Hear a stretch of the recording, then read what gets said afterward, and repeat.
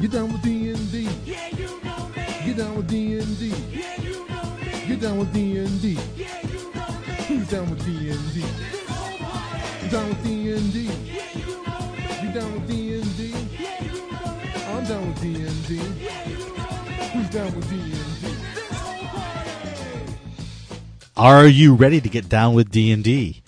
You may be asking yourself, why am I hearing Sean and not Chris? Well, Chris really needed some time, some Chris time. He's a very busy man with lots of projects going on, so I thought I'd give him the week off and I would bring on a guest. And I could not think of a better guest to bring on than Mr. Teos Abadia. How you doing, Teos? Hey, Sean. I am doing well. Thank you for saying that. That's very kind. I am really happy to be here with the measureless, masterful, mentoring Mad Wizard Merwin. Oh my goodness, you've gone all out, Chris. You're gonna have to up your game, Chris. That's all I'm saying. Yes, yeah, it's always great to talk to you. We've been in communication quite a bit lately for a variety of reasons, some of which we'll talk about briefly. But so how you been? You haven't been on the show for, has it been a year, more than a year, a couple years? Yeah, it's probably been more than a year, but every time is awesome. How have I been? I've had the busiest work year in a decade, and the busiest writing year in a decade, and those two forces pull one apart. So it's 2018 was a tough but good year. Could you remind everybody what you do when you're not doing your gaming writing? I'm an environmental consultant. It's kind of a mix of computers and environmental. So I work with huge chemical companies that are all generally pretty dirty and polluting, and I try to help them track all of the environmental impacts that they have so that they can hopefully improve them. So when you're not writing D&D, you're saving the world. I try. Okay. So, well, coming from me then, continue your other work as well, please. Thanks. Yeah. I will try. Well, we're going to keep our general format of the show, so we'll do some announcements, and then as our main topic, we're going to talk about writing adventures and encounters in different environments. But we'll kick off our announcements first. Our first announcement is yet another great article from DM David. This time he wrote about 3 reasons the ecology of monsters can make creatures worse. And I believe this is actually a reprint of one that he's done earlier, but I think it's coming at a good time, and I rarely disagree with DM David, and I'm not going to really disagree with him on this one, but I'm going to add some clarifications, I think. Did you get a chance to read it, Teos? I did. And what did you think? I never miss my DM David. Yeah, that's good. So generally what he's saying in this article is there were a bunch of ecology of articles in Dragon Magazine throughout the years. I think he counted over 150, and I don't know if that includes when it went fully digital or not, but that's a lot of ecology articles. And his take is monsters can be magical creatures, so why weigh them down with the non-creative science that takes away some of their magic and some of their utility? And for the most part, I agree. If you are weighing down your creativity with anything, whether it's canon or whether it's science or whether it's any other restraint you put on yourself, it's probably not the best for your work or for the game. But I want to make sure that we're not conflating weighing something down with being inspired by something, because science and ecology do not have to be antithetical to creativity and story. That's a cliche that I've seen a lot from more creative types going through like creative writing classes and other creative avenues where science is kind of scoffed at as opposite of creativity, whereas science is not necessarily bad and imagination is not necessarily good in all cases. And while this article doesn't say that, there seems to be this lurking background aura that it kind of perpetuates. So I don't think that's what he's saying, but I want to clarify that right away. Because we can use science and ecology as a starting point and then move in creative directions inspired by that. Because science takes just as much creativity in many cases as any other creative endeavor, I would say. What do you think, Teos? Yeah, I agree with you. This was one where, from the beginning, I hesitated, and even as I read it, I kind of feeling that way. Like, I know what he's saying, but some of those articles were pretty bad, right? When I look at the old Dragon magazine articles, some of them were just sort of like somebody came up with an idea around a creature's ecology, and it was sort of forced, and I don't even know that the person writing it had any science background at all, so it felt very haphazard, random, and not useful. Mm-hmm. And I think that's when these ecologies are pretty bad. But ecology is actually really fascinating, and if you look into a lot of the ecologies of creatures that are real-life creatures, they're amazing, and they inspire my writing in many ways. And I think that the better monster books have taken into account the ecologies of creatures. We see that, like, 4th edition was very much like any monster can fit into anything. It was almost like a miniatures approach, right? It would even say in the first 4th edition monster manual, it would suggest pairings that were sort of like around the challenge level rather than whether these creatures would really be together. And then later 4th edition books completely changed that and paved the way for 5th edition, where we now even get to the point of Volos and Mordenkainens, which are full of these ecological takes on creatures, right? What would a beholder's lair be like, and why? How do they think? What do they do? Who do they cohabitate with? These kinds of questions I think are really fascinating, and are just complete fuel for the mind and for writing adventures and weaving campaigns. Yeah, at one point there was almost a lash or a blowback against some of those early dungeons where, you would have trolls living next to orcs, living next to other creatures, and there was no mention of where they got their food or why they got along with each other. And I can understand intellectually wondering about that, but it is a game, and the story is mostly about the players and their characters, and not about the monsters and theirs, and for the most part. So I can see where that there's been this back and forth pull on this sort of issue over the course of the evolution of the game, and so that's why it's important to to talk about this. And I'm glad DM David reprinted this article. If I can add one thing there, you sure can. Back in the Stone Age of the Internet, I co-wrote a book, a net book, back when those things happened. It was called The Net Librem of Athasian Ecology. It was this Dark Sun book, and it was, back then I was deep into ecology classes, taking several of them at school. And so this whole book looked at the ecology of creatures in Dark Sun and the different types of terrain that exist. And that's another aspect of ecology, is that it can help you. A lot of times you think about the dungeon, but when you look at the wilderness, a lot of times as DMs, we yearn for ideas of how to make something interesting. And looking through the lens of ecology can actually really help you, right? When you do, an easier one to think of is maybe like spiders or spider-like creatures, where we can think about how would they trap their prey, what would the adventurers stumble upon when they meet these creatures. But we can get into a lot more interesting things, and some of the better encounters I've ran in Chult, for example, are ones where a monster was interacting with another different type of monster when the PCs come across it. Mm-hmm. And when you create this, it becomes a vibrant, real jungle, right? And it's much more interesting.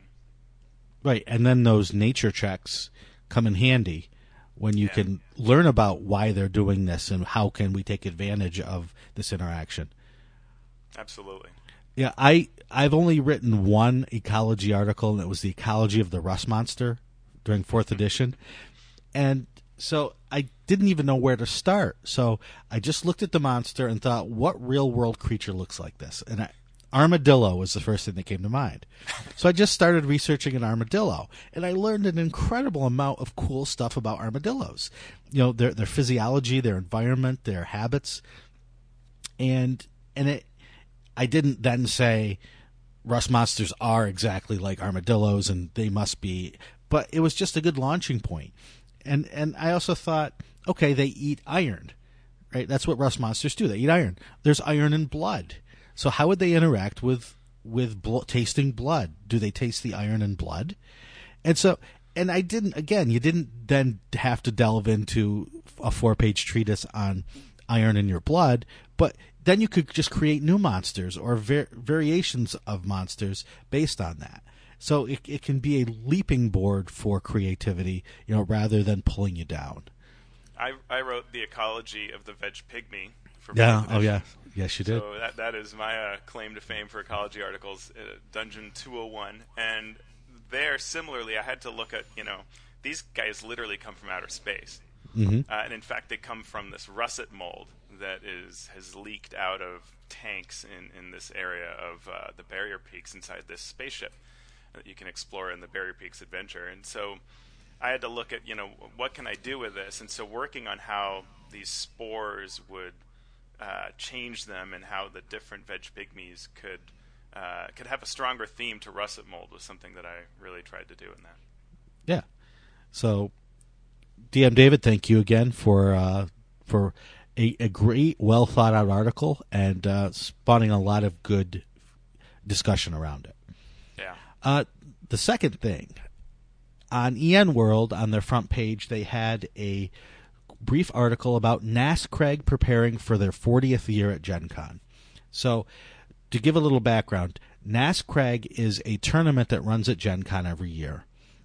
It started, obviously, 40 years ago when the D&D Open was super popular at Gen Con, and people were waiting in line for hours to play, only to be cut off because the slots sold out. So people that were left in line decided to create their own thing, and they did. And so I have never played in NASCREG, although I've heard a lot of people talk about it, to mostly positive reviews. It's supposedly fun. It's a competition like the Open. But what's really striking about it, if you read the article in EN World, is that they saw a problem, and rather than just complaining about it and saying TSR at the time is terrible and Gen Con is terrible because they don't give us what we want, they went out and did their own thing. And it's just great to see people do that, especially when it brings together a full community of people. And so over the years, it's changed. It went from a D&D rules to a Pathfinder rules tournament.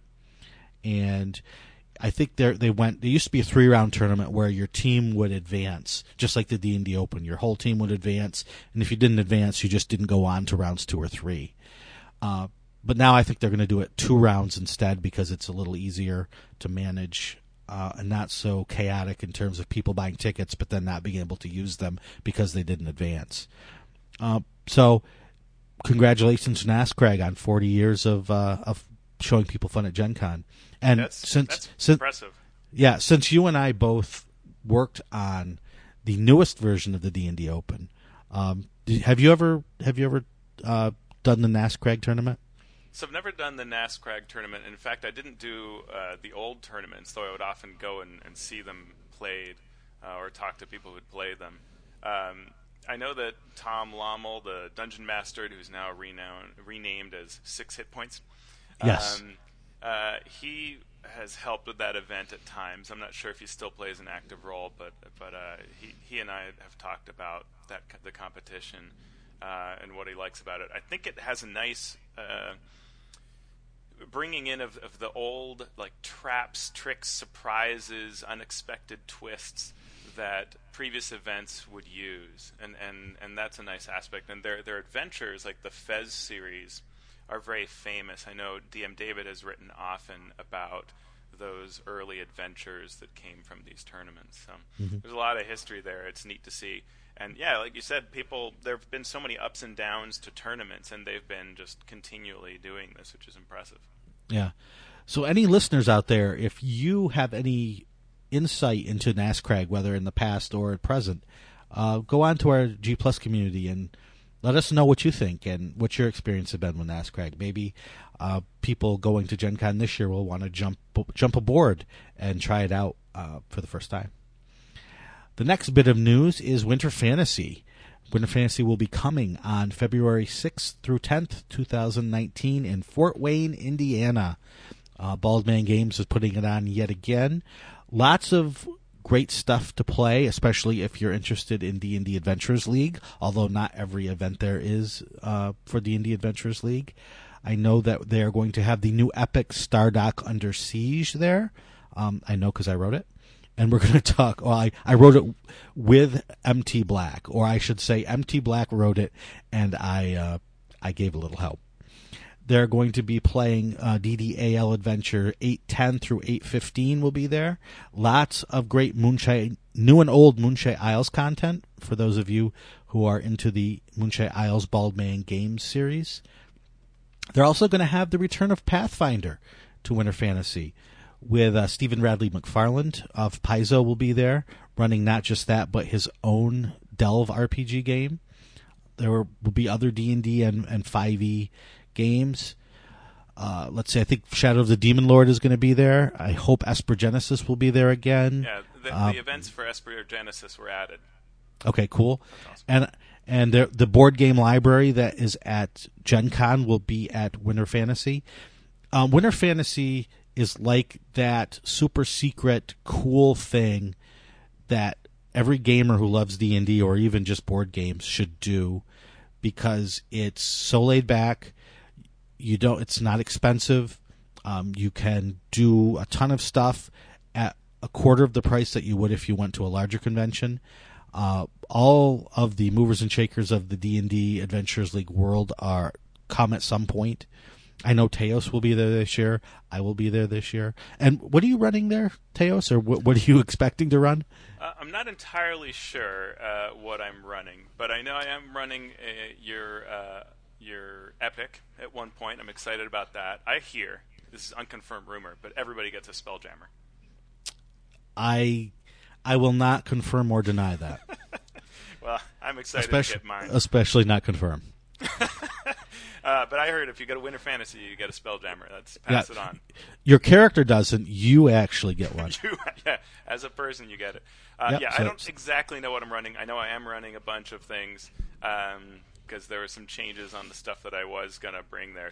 But I'm excited to play Esper Genesis. That's a really fun sci-fi take on the D&D 5e rules. And there's also, under the Shadow of the Demon Lord thing, I heard just recently somebody say, it's such a good system, someone should reskin it. And there's actually this Forest Hymn and Picnic, which is a game, an RPG that uses the rules of Shadow of the Demon Lord, uses the system, but it's around kind of, I don't know, fae and forests and forest folk, and so I'm going to try that out.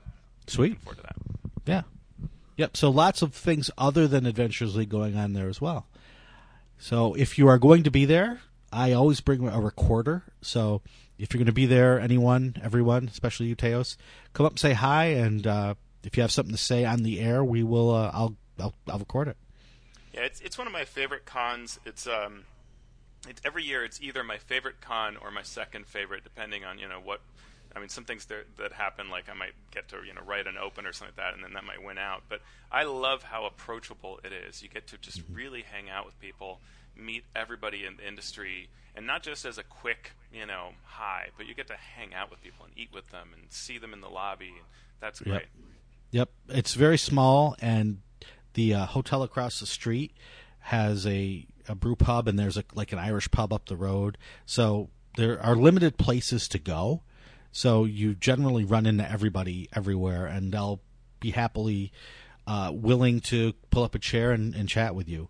I know that the full Wizards team will not be there this year, but I know Chris Lindsay will be there. I think Bill Benham is going to be there, the newly ensconced Wizard employee Bill Benham. So that's awesome. And just sit down and talk gaming. So the final thing is, hey, Teos, what have you been working on? I don't know. What have you been working on that we've been working on together that we can't talk about? Yeah, that. To talk a little bit about Cloud Giant's Bargain. Okay. Well, yeah. So Cloud Giant's Bargain was probably my most recent that is announced work with Wizards of the Coast. Though it was some time ago. And what Cloud Giant's Bargain did is it was a special event at PAX West, I think now 2 years ago, based in the Acquisitions Incorporated universe.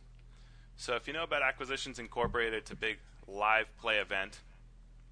And Chris Perkins would run, and now it's Jeremy Crawford, would run the folks who run Penny Arcade through completely wacky adventures. And the premise of it is that they aren't just a group of adventurers, they are a true company with employees and sub-employees, and it's basically a farcical look at a corporation in a fantasy world.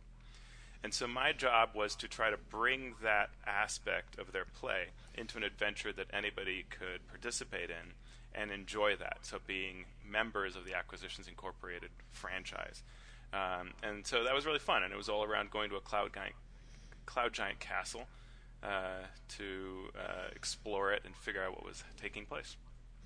And this was the year that the Fathom Events broadcast the Acquisitions Incorporated game live to theaters around the country and around the world. Yeah, right? So people went to movie theaters to see it, to see the live play game from PAX, and they got a copy of this adventure. Yep. I remember I went up in Buffalo, and I remember having to harry the poor ticket seller to get a copy because I think it was a he. I think he didn't quite understand what was going on. So sure enough, we sent him back to his office, and there was a box there, and he opened the box and handed out the adventure. So that's how I got my copy. Yeah, it was a ton of fun. The event was, I think, a big experiment on a number of ways, but I think it went well. It's honestly, it's one of my favorite. When I look back at, sometimes you don't know your work until you look back at it later through the lens of time, and it's one of the favorite things that I've written, if not the favorite. I like what happened in it. There are a lot of DM instruction call-outs that I think are very useful to DMs. I think the humor really conveys, which is always hard to do, is to write something funny and create funny situations. Yep. DM David's written about it on the blog. I know you guys talked about it. There's a lot that I'm proud of with that adventure. It's been good. Oh, is that available on the DM's Guild? No, it's not. Not yet? That's too bad. You either have a paper copy or it doesn't exist. So wow, I'm going to get you to sign mine, and I'm going to save it then. Thanks. I will be glad to do that. I am very proud of that work. But so I have been busy though. There is a big, huge project that we can't talk about. Mm-hmm. You and I have worked on. The other thing I really did the last year and a bit is to write the Dungeon of Doom adventure for Dwarven Forge. And Dungeon of Doom is their Kickstarter before last, not the most recent, which is Caverns Deep. But Dungeon of Doom was a huge Kickstarter for Dwarven Forge terrain, which are these kind of building block-like pieces of terrain that you put together to make awesome rooms and caverns and outdoors. And so they, I actually, in a crazy story, reached out to them and said, hey, these rooms seem like they tell a story. What if we write an adventure? And they were like, awesome. And do that. We began doing that. And what's amazing to me is Dwarven Forge has a commitment to quality that's unbelievable. I mean, just incredible. And so as we began working together, they would just want to do more and more and to make it even better. They added all this layout and they added story pieces. And the Dwarven Forge guys, they all play together. And they have this world that the main creator, Steven, has created where this world of Valoria and all of its various pieces to it. So it's very rich. They've been playing in it for years.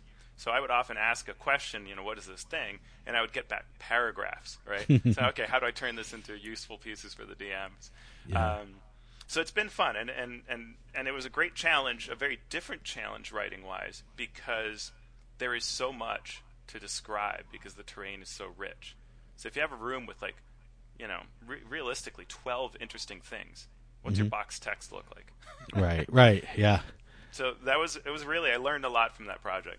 And it's massive, and it's all free. Where can people get that? If you do a search for Dungeon of Doom Adventure on Google, you will find it. Okay. But it's on the Dwarven Forge website, and I think it's the link is something along the lines of "Prepare to meet your doom," all separated by dashes. But you will know when you find it, because you can download in various quality versions. And I'm really happy with how that came out. It's a very fun. I ran my home campaign through it as part of Tomb of Annihilation. Oh, sweet. And of course, the last thing is, as we've talked about, is something that you and I worked on together for several years now, almost. And we will be able to talk about it, I hope, very, very, very soon. And we will definitely have you back on the show when we can. Cool. Until then, we will just say hang in there for at least another 3 or 4 days. At least, yeah. So, with those announcements, let's get on to our main topic, which is writing adventures and encounters in different environments. With the recent revelation that the next D&D adventure is going to be themed on a nautical scale, it brings up so many interesting topics around playing and designing adventures with that theme. So we thought we would start with kind of more of an overview of different adventure environments, nautical being one of them. But, what are some of the joys? What are some of the pitfalls, challenges of creating adventures where characters are not just in a simple dungeon or walking across the forest? So did you have anything you wanted to say on that topic, just in general? Yeah. So in general, I think that it really is awesome to shake up the environments in which you play. And I think every DM probably has things they fall back upon. And they can be mundane or fantastic. So if you're always using forests, maybe it's a desert.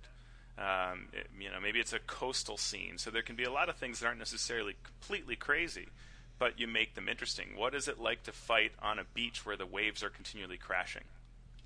A lot of times what I love about these different spaces is that they cause you to create, to conceive of and create different play experiences than you normally would have. So, like, for example, those crashing waves. Maybe there's a chance that on a certain initiative count, waves crash every round. And so you just start thinking, like, wow, what would that play out like, right? And what would that be like? Or maybe the sands move as the waves retreat and everybody gets moved around the board, right? That can be a really fantastic thing to do. Yeah, especially if you make movement an integral part of it. So there are reasons why the monsters and the characters need to move, and then they've got this other element of being moved automatically, so they might have to fight against this current to get further out, or they could body surf their way into shore if they needed to get to shore really quickly, with an appropriate dexterity / surfing check, apparently. Yeah. But yeah, no, it's really cool. And then on the flip side of that, there is a tendency that some people may have to try to overcomplicate things, and sometimes it's justifiable to overcomplicate things. If you are adventuring on the 666th plane of the abyss, probably just being there is bad for your health. Right. And so you want to be able to find a way to show that environment and the dangers of it without totally overwhelming the game and making it an impossible task for characters of low level, high level, or any level to exist within the environment. So based on that cool overview, I'm glad you brought up desert, because you and I share a love for a certain set of adventures that take place in the desert. Yeah. The Pharaoh was one of the first adventures I ever read. And, the Desert of Desolation series there is a pretty flavorful, interesting, dangerous place to adventure. And so just moving your typical adventure from a temperate climate into that sort of climate where, being exiled from the oasis is a death sentence unless you are prepared to magically or in some other way find a way to survive. Yeah. And I love the desert, right? I mean, Dark Sun also, I mean, I'm a huge fan of Pharaoh and the Desert of Desolation. And when I would run it, I would bring in these mechanics and things. Like, what is it like to fight in a howling storm, right? When this massive desert storm hits. What is it like to have the sands shift under you and you're kind of on a side of a sand dune and being kind of moved every round by these shifting sands? That really brings in an aspect of creativity. And as I started getting into Dark Sun more and more, then I would look at all those different terrains. What is it like to be on a chariot roaring through the winding canyons as you're racing to catch up to someone in front of you, right? Like, all those kinds of aspects just become super awesome. Mm-hmm. And so if we go in a complete opposite direction, so we go from desert to nautical, right? So, nautical throws in some even more interesting dynamics because unless you're super high level, you're not walking on water. So you have a vessel now that you must consider when you are creating your adventure and your encounters. The vessel can lead to a wide variety of new and exciting options, but it also can constrict you because if the characters are low level, everything that's happening is taking place on or very close to that ship. And it can make creating a variety of different encounters difficult when the ship is small and the characters all have to be within this, 15 by 30 area for every combat. Fireball. Yeah, exactly. But even just using ranged opponents, if you put them up against creatures with a great missile weapon attack that never have to get close, that's deadly. Yeah. Especially for low level characters who have 3 barbarians and 2 rogues in the party, and here 120 feet away is the wizard shooting them with scorching ray or whatever. Right. It can be very, very challenging. What's your experience with nautical adventures? I do it all the time. In fact, I'm currently writing something that I can't talk about in detail, but with Jeff Stevens, who you've worked with. Mm-hmm. You guys have, he writes on the Guild all the time, and so I'm doing something that goes along these lines to some extent. But I've done it a number of times in my home campaign in Chult. I added a huge nautical piece to the Tomb of Annihilation adventure, which I may release before too long this year. And I love it. 2 ships coming together, it's full of challenges, right? What are the movement rates of these ships? How do you handle ships moving around? How do you handle siege weapons? Exactly. Wave movement, all kinds of... It can be really interesting and fun, but I also find that as challenging as it can be, if you pare down the mechanics to something simple and evocative, it can be really, really fun. So you put some constraints on what the siege weapons do and how they fire so that it's reasonable. You choose your starting ranges so that you create a good, proper environment so you don't have those problems of the melee characters never doing anything. Give them some way to board and move from one ship to another. And when you do that, you really end up with super fun, memorable scenes. Mm-hmm. And what comes to mind for me is when I run campaigns like this, what I try to do is almost like when you're starting a campaign with new players, you start small and build up. Do the same thing with a nautical campaign. Start with just one room on the ship. They're prisoners in the brig. So they fight within the room. Then they get out and they fight within the lower level.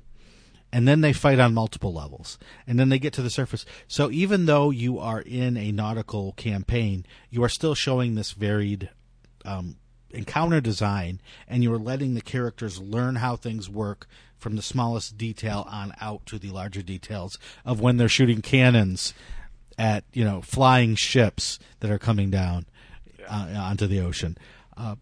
And if you use grid-based combat, be careful not to make the ship too small. if you're using Theater of the Mind, you can get away with having a smaller ship. But if you're working with a grid and your ship is too small, it really complicates the characters' lives, which is okay to do once in a while, but you don't want to do it every time in movement and in restricted area combat. Yeah, and I love that the ship, a larger ship, galleon style, has these different tiers, right? It has these different decks, and even you have things like on the main deck, you have these elevated areas of the forecastle and so on. And you have the poop deck. You have the which is just great to say. Yes. You have the crow's nest, right? So there's a lot of possibility for creative play there. The rigging. And some of the monsters that I love to use are things like the swashbuckler that's in Volos, or the scout in the monster manual, have that mobility that can apply to things like climbing as well. And then they become these rigging experts, and that becomes super fun. Yeah, it's complicated, but it's great fun to be able to use those skills in combat. So start making those dexterity acrobatics checks to quickly move from the deck to the crow's nest in one round. Things like that. It is wonderful. Another fun thing is that you can have these massive beasts coming up from below, right? You can have all kinds of monster encounters when you're on a ship. And one thing that I did that can be fun is take a monster like a Grick or a Grell and use that to represent an individual tentacle of a kraken-like monster. Mm-hmm. So that each of your tentacles are actually a creature that are fighting against the PCs, and the PCs are fighting. So as they're really cutting through in that very, stereotypical scene from a movie, right? They are fighting a tentacle at a time. When they fight enough of those, then the monster goes away. Right. And that can work at very low levels if you choose your, what these little individual tentacles are. Then you can easily have a kraken encounter at any level of play. Oh, nice. That is a great, yeah. Wow, that's great. And so we can expand that then from nautical encounters to nautical adventures. And, some of the joy of a nautical adventure is you never have to keep things in one place, right? It's almost like a miniature version of a Planescape adventure where you can just go to all these crazy places. But even at low levels, you can sail from one place to another easily, and it spreads out the storytelling capabilities that you have as a DM to give you a vast array of tools at your disposal. Yeah, absolutely. And you have the underwater stuff too. Mm-hmm. So depending on how you handle it and what your levels of play are, you can have momentary dips underwater in shallow areas, or you can have deep explorations and get into potions of water breathing or spells that the PCs cast, and that can be fantastic. I've done some fun where you end up with these tiered fights, right, of different elevations, and you have, the PCs are scattered vertically. If you use minis, you can buy. There are all kinds of different things you can buy to help your miniatures be at different elevations, and that's just fascinating play. Super fun. Yeah, the 3D combat is definitely challenging, even if you are super prepared with all the bells and whistles. Yeah. So I wanted to move on then to an environment that anyone who's been playing D&D for as long as you and I have love, which is planar environments. Yeah. Because there are so many different planes. The obvious ones are Hell, the Nine Hells, the Abyss.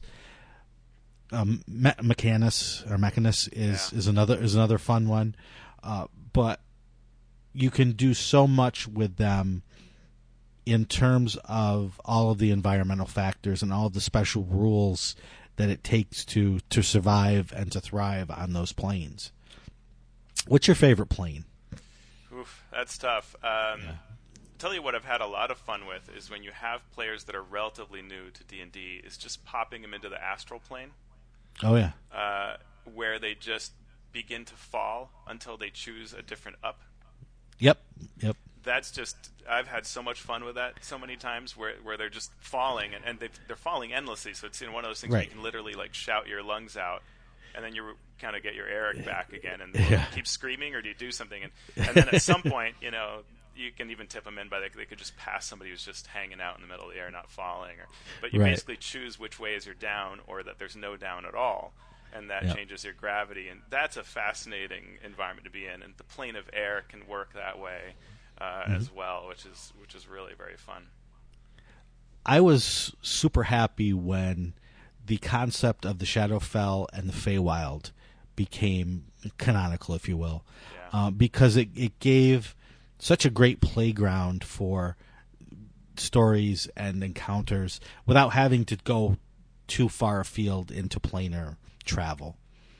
True, and that idea of the Shadowfell, where it's this like the world but reflected darkness, that's Right. really neat. Yep. So, like the other places we've talked about, desert, nautical, other planes, part of the challenge of running or writing content there is, as I said earlier, to make it interesting and challenging without making it overwhelming. And there's a whole show or 3 shows or 8 shows just talking about this, because it becomes a very hard and tricky thing to do, especially if you're writing for public consumption and you don't know what the group that's going to be playing it, what capabilities they have. Have you done that? What sort of challenges have you faced working in that arena? I think the biggest challenge to me is taking all the cool ideas that spring to mind and collapsing that down to a manageable set so that the DM and the players will have a fun experience that's evocative but manageable. And whether it's one of the things I always try to do is create something that will feel like that place. So you don't. The worst thing to me is forgetting about that place. And the second thing is just overcomplication. So, like, if you're underwater, if the PCs can breathe, at some point you're going to forget you're underwater unless you remind them. So, having something floating through the room, describing the smell, taste of a current, or the visual of the current flowing through, having things that are up, so people swim upwards to get them. Right, they're on the room on the top. Those kinds of things can be very simple, but constantly remind you that you're underwater.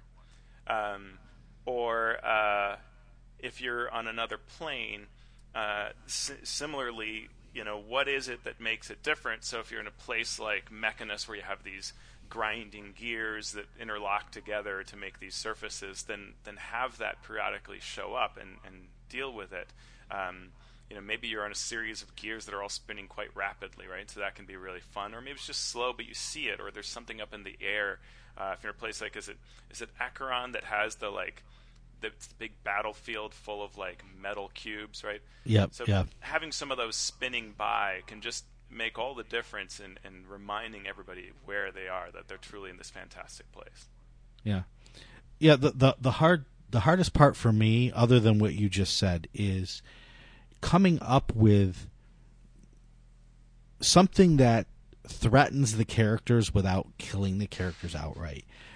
Right? Because, or going the opposite way, a party has a 3rd level spell that totally makes it, oh yeah, well, we can live here forever just fine because of blank. Whatever spell you want it to be. So, finding a way to thread that needle, to use up a few character resources just for survival, so your more tactical players feel that when they're ignoring the environmental effects and they're ignoring the role-playing side, they're still feeling that in some way. Yeah. Again, without completely crushing another party that may not have the same spells or may not have the same resources. Yep. Yeah, for sure. Like drowning, right? In almost every edition, drowning is sort of a rule that to play it out, you need tens of minutes. Right. And so it just doesn't work.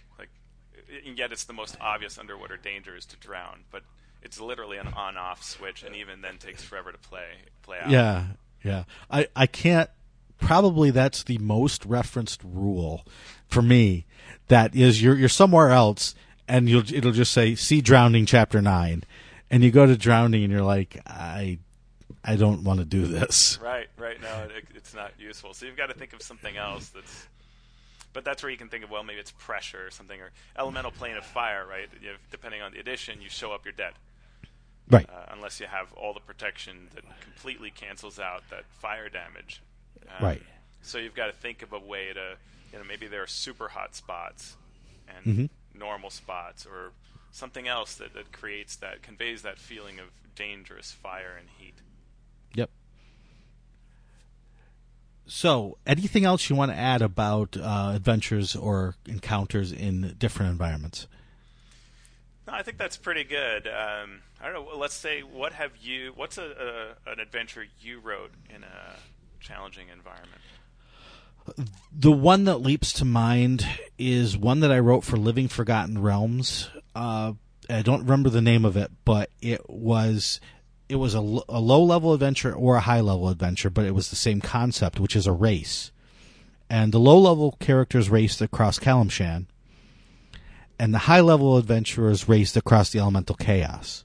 Yes. And so there was just something weird going on at every encounter, and it was usually different because it's the elemental chaos.